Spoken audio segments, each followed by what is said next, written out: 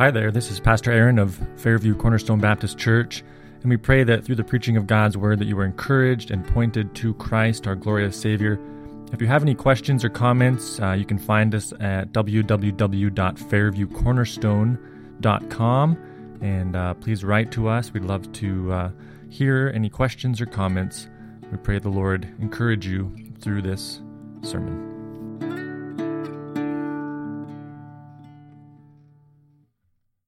So Luke chapter 4, and I'll invite you to stand as we read from the Word of God together. We're going to start at verse 38 this morning. And last week we saw that Jesus had went on to Capernaum, and there in the synagogue had delivered a man of an evil spirit, and I assume this is the same day he will find after the Sabbath service goes on to Simon's house. So we'll pick up at verse 38 of Luke 4. And he arose and left the synagogue and entered Simon's house. Now Simon's mother-in-law was ill with a high fever, and they appealed to him on her behalf. And he stood over her and rebuked the fever, and it left her. And immediately she rose and began to serve them. Now when the sun was setting, all those who had any who were sick with various diseases brought them to him, and he laid his hands on every one of them and healed them. And demons also came out of many, crying, "You are the Son of God." But he rebuked them and would not allow them to speak, because they knew that he was the Christ. And when it was day, he departed and went into a desolate place, and the people sought him and came to him and would have kept him from leaving them. But he said to them, "I must preach the good news of the kingdom of God to other towns as well, for I was sent for this purpose." And he was preaching in the synagogues of Judea. Let's pray and ask the Lord's blessing. But before I forget, the grass withers and the flower fades. Amen. The word of our God stands forever. Let's pray. Father, we come to you once again, acknowledging, Lord, that it is from your mouth, Lord, that we have received your word. We have received all things, Lord. We acknowledge that creation itself is the byproduct of your spoken word, and we marvel, Lord, at your power and majesty. And Father, we ask now as we look at your word this morning that you would illuminate it to our hearts and minds by your Spirit, God, that you would sanctify us to a greater degree through your word this morning, and Lord, that we would see and know Christ more clearly as we witness his ministry and life through the account of Luke. And we thank you for these men who labored to put these accounts together that we might read them thousands of years later, God. And I pray your hand upon us as a church, that we would honor you and seek you, Lord. And we pray this now in Jesus' name. Amen. You may be seated. Thank you.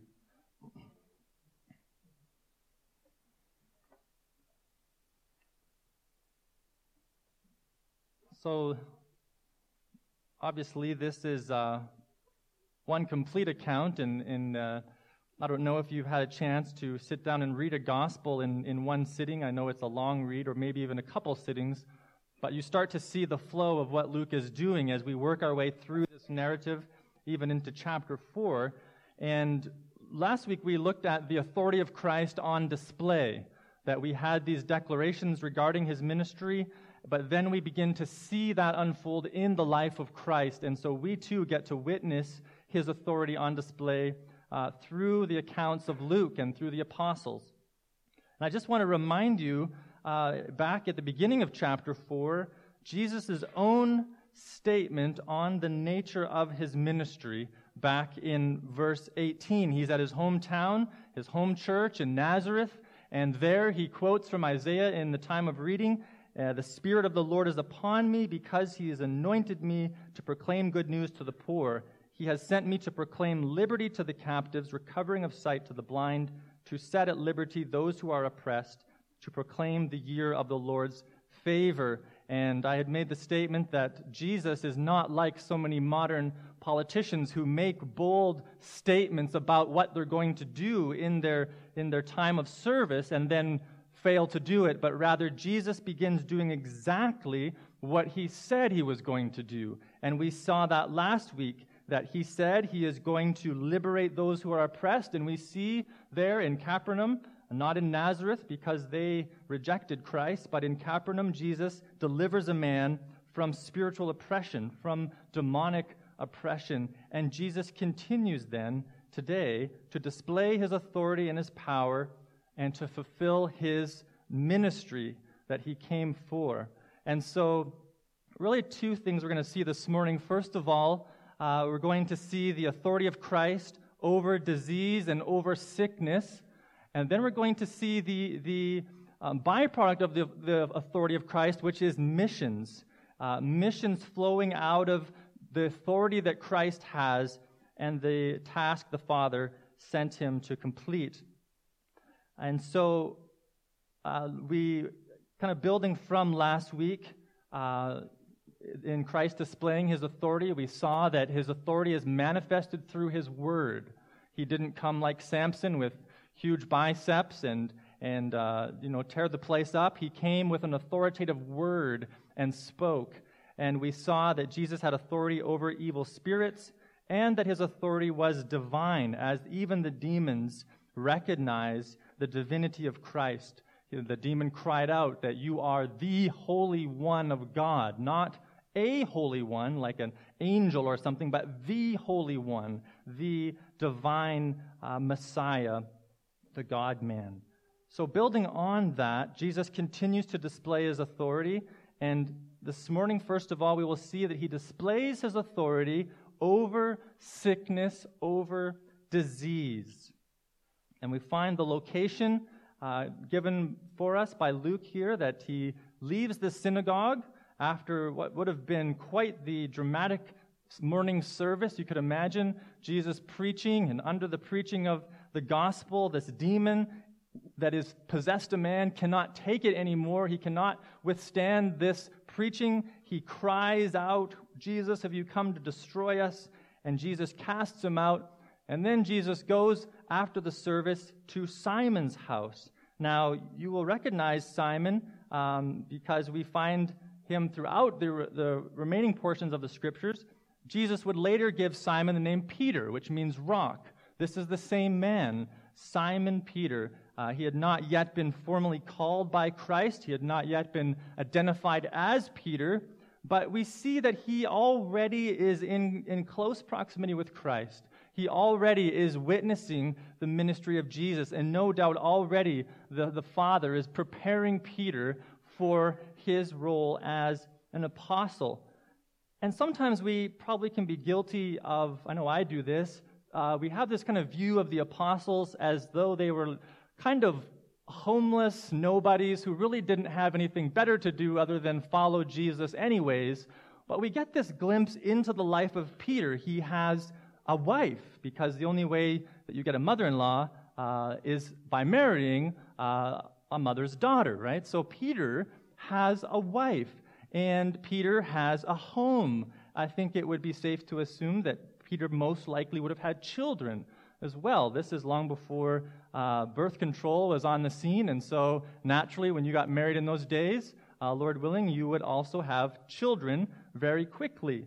And so we see this little glimpse into the life of Peter, and Jesus goes to his house, and there we find his mother-in-law is sick. We're not told what's causing the fever. We're not told a description. We're not even given her name at this point, just that it's Simon's mother-in-law, and that she has an extremely high fever, which of course in that day could be fatal. They didn't have the medicine, obviously, and the technology that we have, and at this point, her life was slipping away, and this fever could have been very detrimental to her.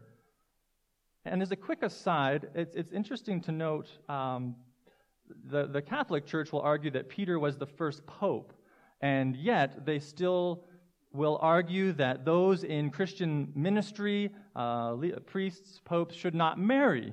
And it's ironic to me that here we have Peter, who is married, who has a wife, and obviously we see that there's no basis to argue that marriage is something that's withheld from Christian leaders or ministers, and I don't understand why they make that argument, but that's a bit of an aside. But we see that Peter indeed does have a wife, and marriage is a good thing that Peter is never rebuked for or never chastised for.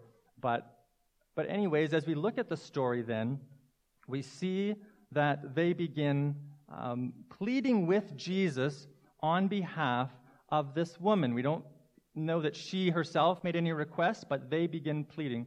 And no doubt, I would say, like a good son-in-law, Peter is praying for his mother-in-law, right? Amen, mother-in-laws, that your son-in-laws are looking out for you. And I got to be careful what I say because my mother-in-law is here today, so just walking on thin ice potentially. But Peter and probably the family are bringing this need before Jesus, that this woman is sick and needs his attention. And in many ways, this is a beautiful picture of intercessory prayer. We tend not to think of it as this personal, maybe, because we don't have Jesus in the room physically. We don't get to see him face to face. But is this not them lifting up her in prayer to Christ, that he would touch her, that he would heal her, that he would help her in her time of weakness? And it just struck me that we tend to think sometimes is lifting up one another in prayer is this just a formality, sometimes forgetting that we're actually speaking to a person, and this person has all authority. He has the ability to say a word and to heal, and we need to remember that, and we need to continue to lift one another up in prayer, just as these people were doing. In fact, in many ways, we could say that Jesus is more near to us than he even was to these people in the house of Simon, because we have the Spirit of God who takes up residence within us. They had Jesus physically there, but we have his own Spirit within us. And so we should all the more faithfully lift up one another in prayer to Christ in times of weakness. Paul instructed Timothy in 1 Timothy 3:1. He said, "First of all, then I urge that supplications, prayers, intercession, and thanksgiving be made for all people, for kings, for all who are in high positions, that we may lead a peaceful and quiet life, godly and dignified in every way. This is good, and it is pleasing in the sight of God our Father." I think there are few things that are harder than prayer, especially intercessory prayer, prayer for the needs of others. We're quick to lift up our own needs, aren't we? We find something, a difficulty or an obstacle in our life, and we're quickly going to God, and we're asking for help. But do we faithfully lift up the needs of others around us? And maybe you find a little list in your Bible. You could write down some names to remember throughout the week, maybe on your phone. Starting a prayer list is a great way to help remember this privilege and this work that we are to be about as Christians, bringing the needs of others to Christ. And I think there is no greater work that we can do than to pray for one another to Christ, who has all authority. Really, when you are praying for others to our Lord Jesus, you are never more like Christ than when you're praying for others. Do you know that Jesus is daily praying for you? Jesus now is interceding for you to the Father. We're told in Hebrews 7:25 that he lives to make intercession for his people. It's an amazing thought that Jesus came, and even though he finished the work of our salvation, he atoned for our sin at the cross, he was victorious in rising from the dead, and then when he ascends to the heaven in victory, you would think that he would just put his feet up and enjoy the benefits of all that he's accomplished. But no, Jesus, even now, is laboring in prayer for his people. And it's a comfort for us to know that when family and friends forget, or when they find themselves, we say we're too busy, which really isn't a valid excuse. But even when others fail to pray for you, you have a Savior who is lifting you up before the Father, who is interceding for you. And he is faithfully serving as our high priest. And I can think of a few things that are more comforting to the Christian than to know that Jesus himself works as an intercessor in prayer. So let us not forget this. Let us not just look at this as an interesting story and a kind gesture of these people, but let us follow their example to daily and faithfully lift up the needs of others to the one who holds all authority. And so we see them bring the need to Christ on behalf of this woman, Simon's mother-in-law, and then we see Jesus' answer. And we're just simply told that Jesus, he walks over to where she is, stands over her, and rebukes the fever, and it left her. This is incredible. We are witnessing ultimate, supreme authority over disease, over sickness, as Jesus, with, again, no smoke machine, no loud music, no lights and a big dramatic scene, simply a spoken word to rebuke the fever, and we're told immediately the fever leaves her. If I tried this on my own authority, I would be laughed at. And if it was all I tried with maybe a sick child, I would probably be charged with parental neglect. If I say on my authority, fever, leave this child, and surprise, surprise, nothing happens, we understand that this kind of power, this kind of authority is unique to Christ alone. He alone can speak to demons and cast them out. He alone can speak to disease and sickness and fevers and drive them away. We understand that Jesus is demonstrating an authority that we do not possess in and of ourselves as creatures. Sure, some people can, be really good at a sleight of hand, or they can trick your eyes to make you think something's happening when it's not. But to actually speak and to drive away a sickness, that kind of power belongs to God alone.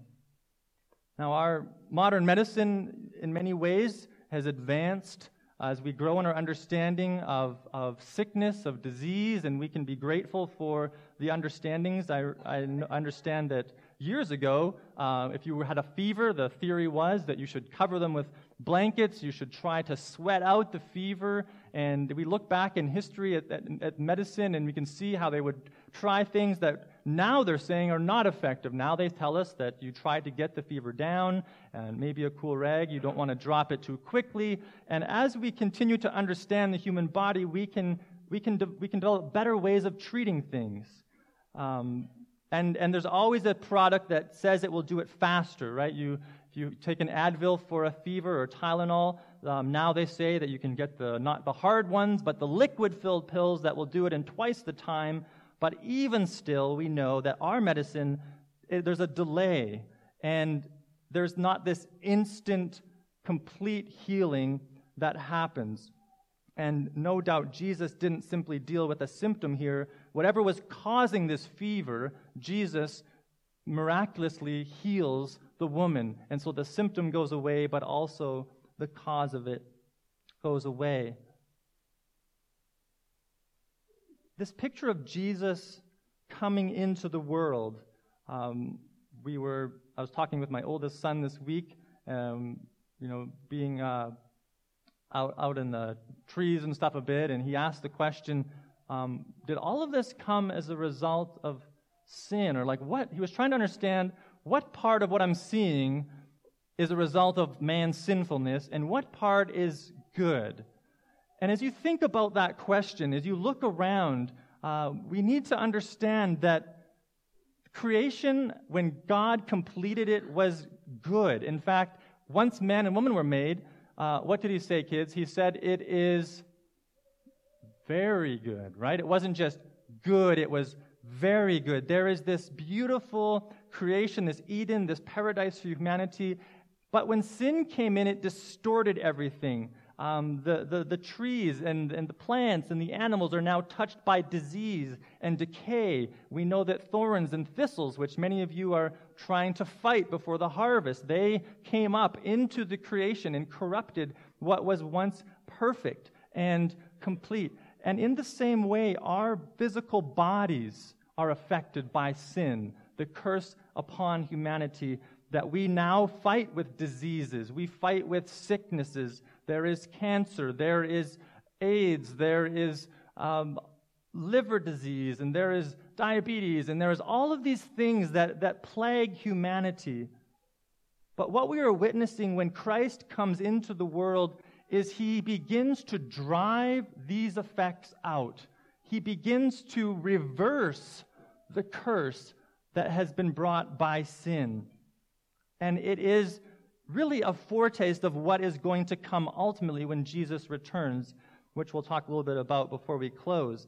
But it is this picture of light driving back the darkness, and this darkness is manifest in demonic oppression, it's manifest in disease and sickness, it's manifest in hard hearts that reject Christ. And as he comes in and he begins to exercise his authority, he begins to drive this out.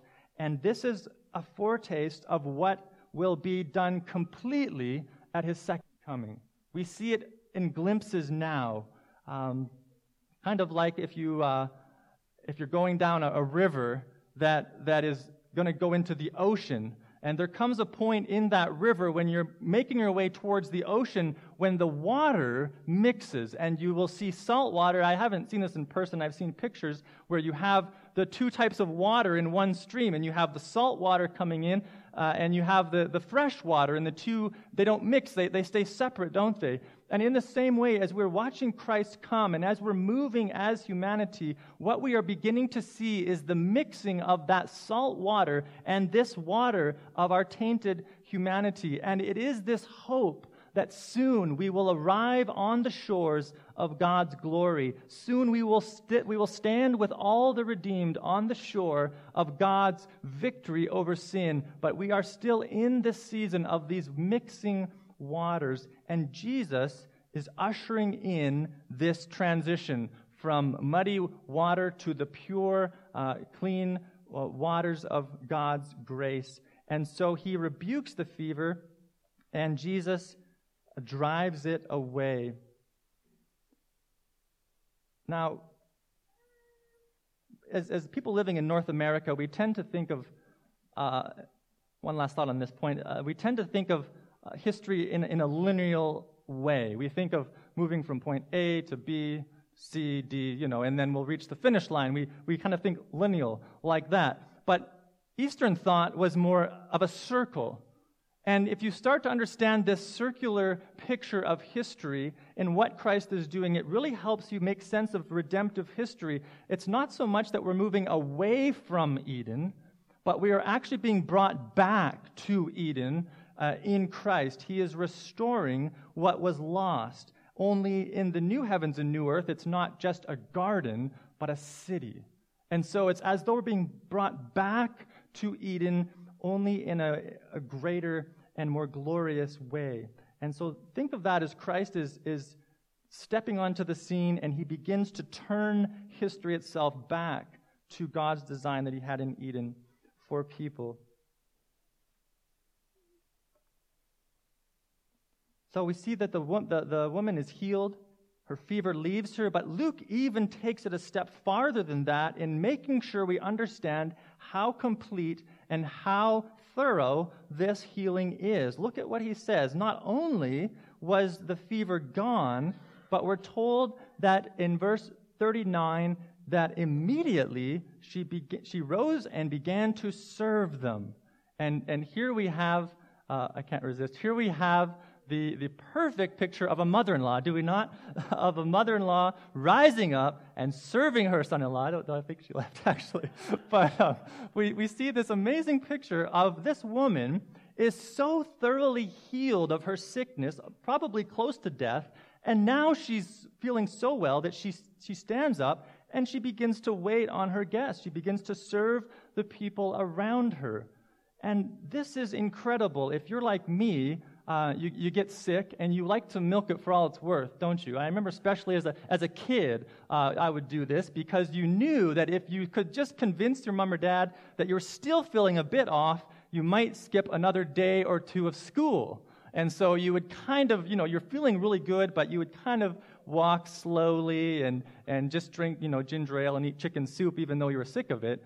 It was worth that extra day or two of school. And even as an adult, I'm guilty of this at times. You're sick, and your wife, hopefully, sometimes anyway, she's pretty gracious when I'm sick, to bring you food and to check on you, and you get to watch your favorite show or whatever. And we kind of milk it for all it's worth, don't we? But this woman rises up and immediately begins to serve the guests of her house.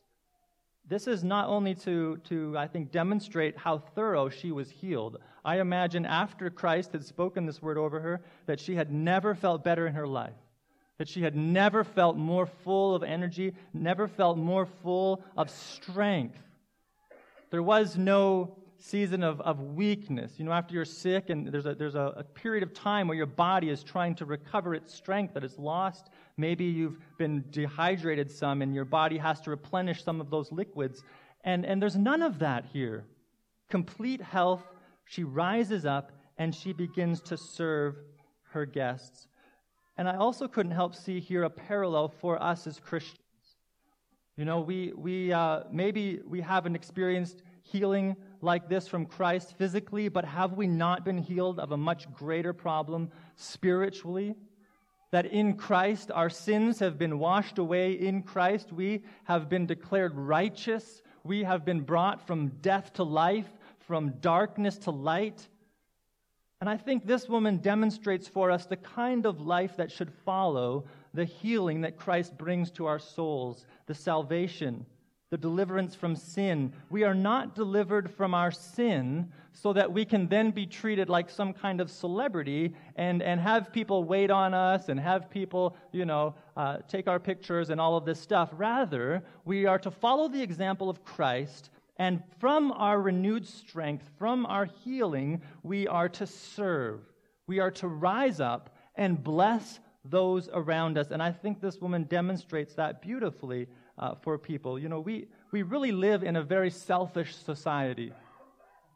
I was talking with a woman today, and she was so angry that when she was, I don't know how angry, but upset, that she was in line waiting to buy some stuff, and the person at the desk had the audacity to pick up the phone and talk to somebody while she was waiting. And this is our mindset, isn't it? That everything should revolve around us. That we would go to a restaurant, and if the waiter is too slow, we're upset. If our internet slows down too much, we threaten our internet provider to switch providers. This is our mindset. We expect to be served. But here we find this picture of a woman using her renewed strength and her healing to instead serve. We'll wait in line, and after a few minutes, we're impatient, and we'll just leave sometimes. Of course, unless it's Tim Hortons, I don't know why people will stand all day for a Tim Hortons coffee, but generally speaking, we are impatient. But let us turn from that. Let us ask the Lord to give us strength by His Spirit to be a different example, to be the fragrance of Christ to this world, and that they would scratch their heads and look at us and say, what's wrong with those people? Like, why are they so eager to serve? Why are they so eager to give up their spot for someone else? What's wrong with them? I can't tell you how many parents I had come up to me after VBS and tell me how amazed they were at the way the people served the children, the way that the volunteers gave their time. And that blesses me tremendously as part of this church family to be a part of that witness, that fragrance of Christ. I think there's few things that give the aroma of Christ than serving does. To serve is to be so countercultural and so Christ-like. Jesus himself said in Matthew 20:28, he said, "The Son of Man came not to be served, but to serve and to give his life a ransom for many." Matthew 20:28. It is this pattern that as we identify with Christ, we identify with his death, a death to self, a death to my desires, a death to my agenda, and we put others before us. And this is extremely hard. And I think, the great testing ground is our marriage, and our children and those closest to us will see us at our worst, at our most selfish moments, when I don't want to pour my wife a cup of coffee, I got myself a cup of coffee, I'm sitting down, I don't want to get up and do another cup of coffee. But will I die to myself and serve instead of being served? That is the call for us as Christians. And I want to encourage you as a church family to continue doing that. Even as watching Joy and some of the ladies serve at funerals, and many of you have helped in those capacities, or maybe it's just a community gathering, or whatever it might be. I go around this town, and wherever there's an event happening with volunteers, I'm often sure to find a few Cornerstone people there, as well as people from the other churches, and it is such a blessing to see Christians taking this seriously. And may we do it in the strength that God provides, as Peter says, 1 Peter 4:11, whoever speaks as one who speaks oracles of God, whoever serves as one who serves by the strength that God supplies, in order that in everything God may be glorified. So as we serve, we are praying to God, give me strength, help me die to myself, help me use this renewed strength that you've given to bless those around me, that you would be glorified. And people will be sure to notice and hopefully give opportunity to share, as Stan prayed, for the reason of the hope that's within us. So this mother-in-law is healed, and not only that, though, we find as we go on in the passage that as the sun begins to set, that all of a sudden people begin bringing sick ones and demon-possessed people to Christ, and he heals countless people on this day. And remember that this is a Sabbath day, so they would have been limited in how far they were supposed to travel, and maybe a little bit of a guess, but as I understand, their Sabbath day started at sunset on Friday night, and it would finish at sunset on Saturday night. They patterned their day more after creation, from evening to morning. We're more of a morning to morning society. They were evening to evening. So as the sun sets, I think a lot of people were all of a sudden free to begin traveling, and they get their sick family members, they get their sick friends, and they start heading to where Jesus was. And instead of driving them away, Jesus has compassion after a very full day. I mean, the morning started with casting a demon out of a man. Now he's healed someone, and now hundreds of people perhaps are coming to his door looking for help. And Jesus, we're told, healed them.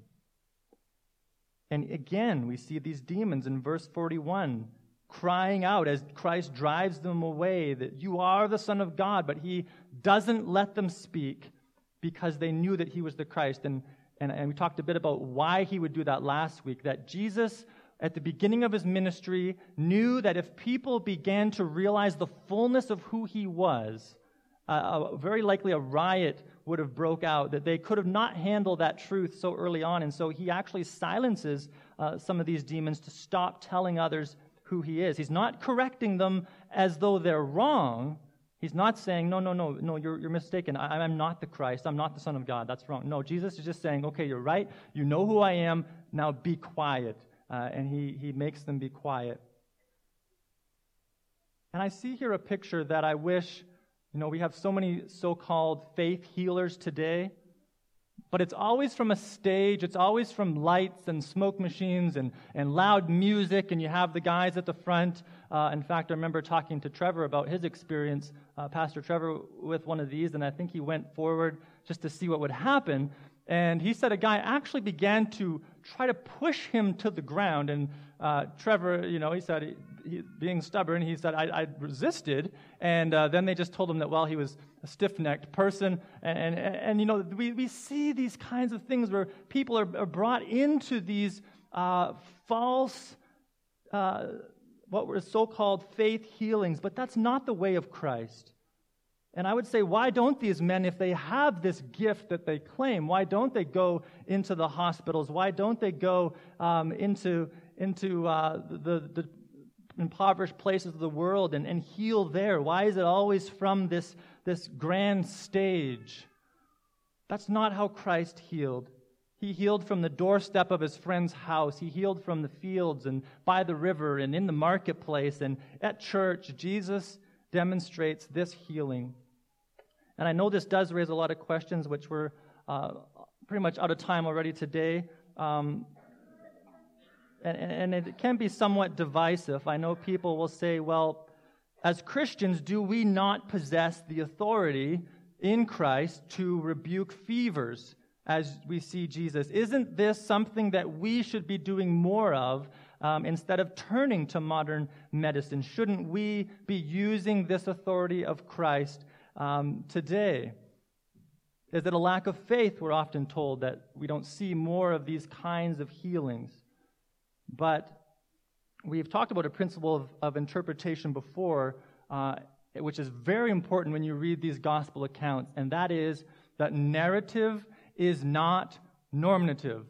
Narrative is not normative. What does that mean? It just means that when you read a narrative account, the purpose isn't to tell you what to do. It's that we would see Christ. It's that we would know His character. We would see His authority. It's not that we are then to go and do exactly what He did. Otherwise, we would have people walking across water, and we'd be turning our water into wine, and we wouldn't go to the grocery store and buy bread. We would just break it and wait for it to reproduce. The point of these is not that we would then know how to deal with fever.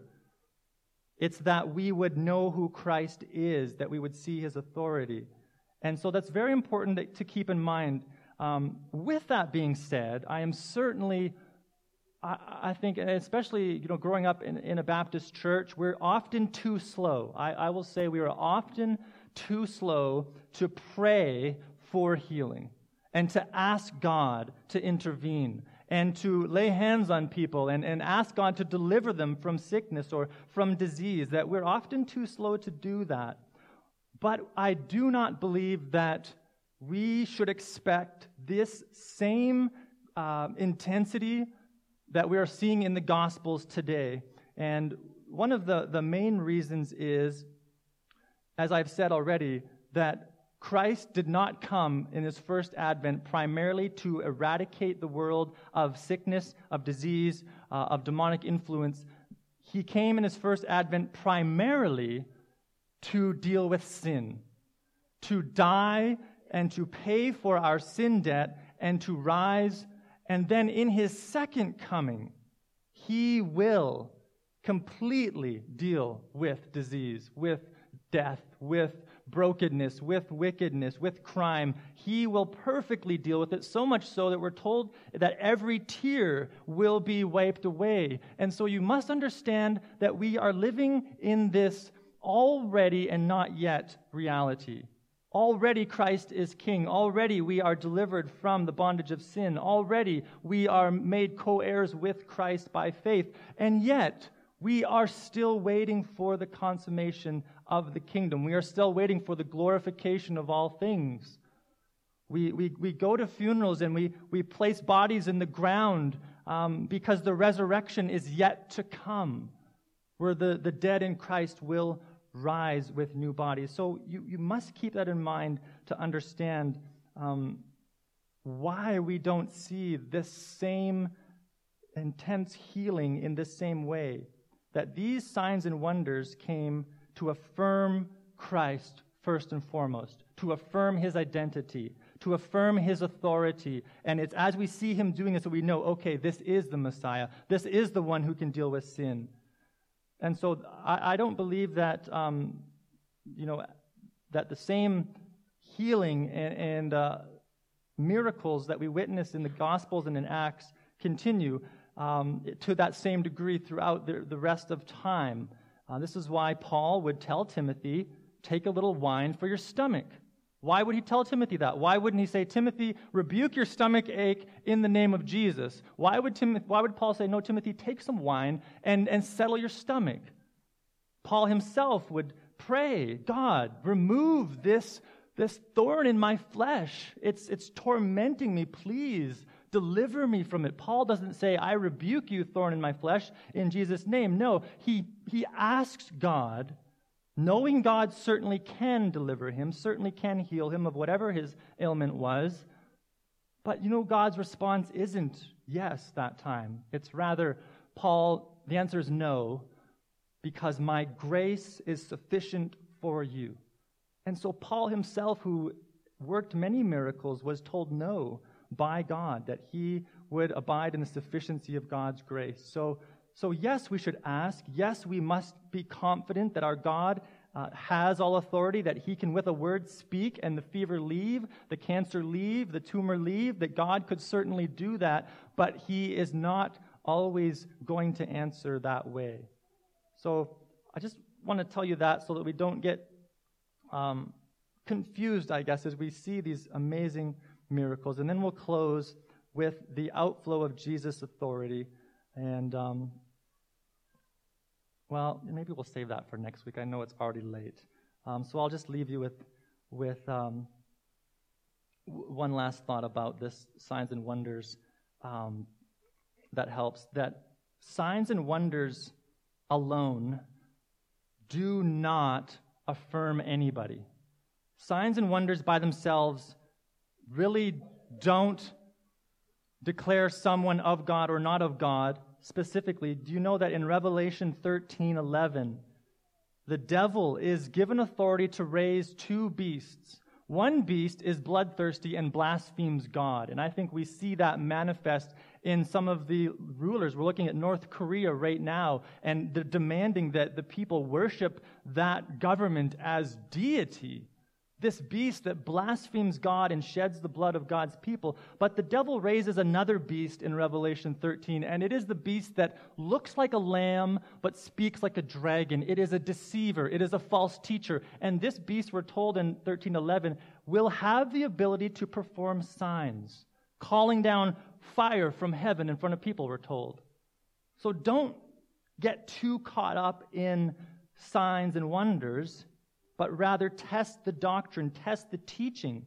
And that's what we'll look at next week, that Jesus goes from there, knowing that he could set up a very comfortable little kingdom right there in Capernaum, healing people and his healing ministry. You know, he could probably get a Facebook page and a YouTube channel, and he could probably get, a television program where he could heal people. But no, Jesus says, I'm not staying. I must go and preach the gospel.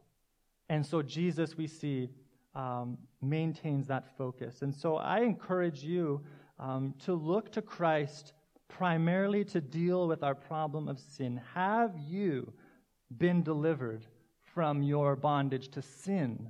The greater healing, the greatest expression of the work of Christ. And if not, it's the demand of the gospel is not clean yourself up. It's not pay more tithing. It's not pick up your church attendance. That's not the demand of the gospel. The demands of the gospel is to repent, turn from your sin, and believe upon Jesus. And then what the gospel begins to produce in you is generosity, faith, love, fellowshipping with believers. So I encourage you, if you've not done that, turn to Christ, be baptized, and identify with our sovereign King who has all authority. Let's pray. And I appreciate your patience this morning. So let's go to the Lord now as we close. We thank you, Lord, for your word. We thank you for a Savior who has humbled himself. Lord, stepped down from heaven, not into a well-furnished palace, but Lord, you came down into a feeding trough of animals among poor teenagers who were in many ways outcast, Lord, and you lived in poverty and obscurity, Father. We marvel at your humility, and yet all the while we see that you are the Holy One. You are the one who has all authority. May you help us to fix our gaze upon you. Lord, did you help us to abide in your love and to serve with hearts of gratitude those around us. I thank you for this dear congregation and for this time this morning, Lord. And we lift up these things to you now in Jesus' name. Amen.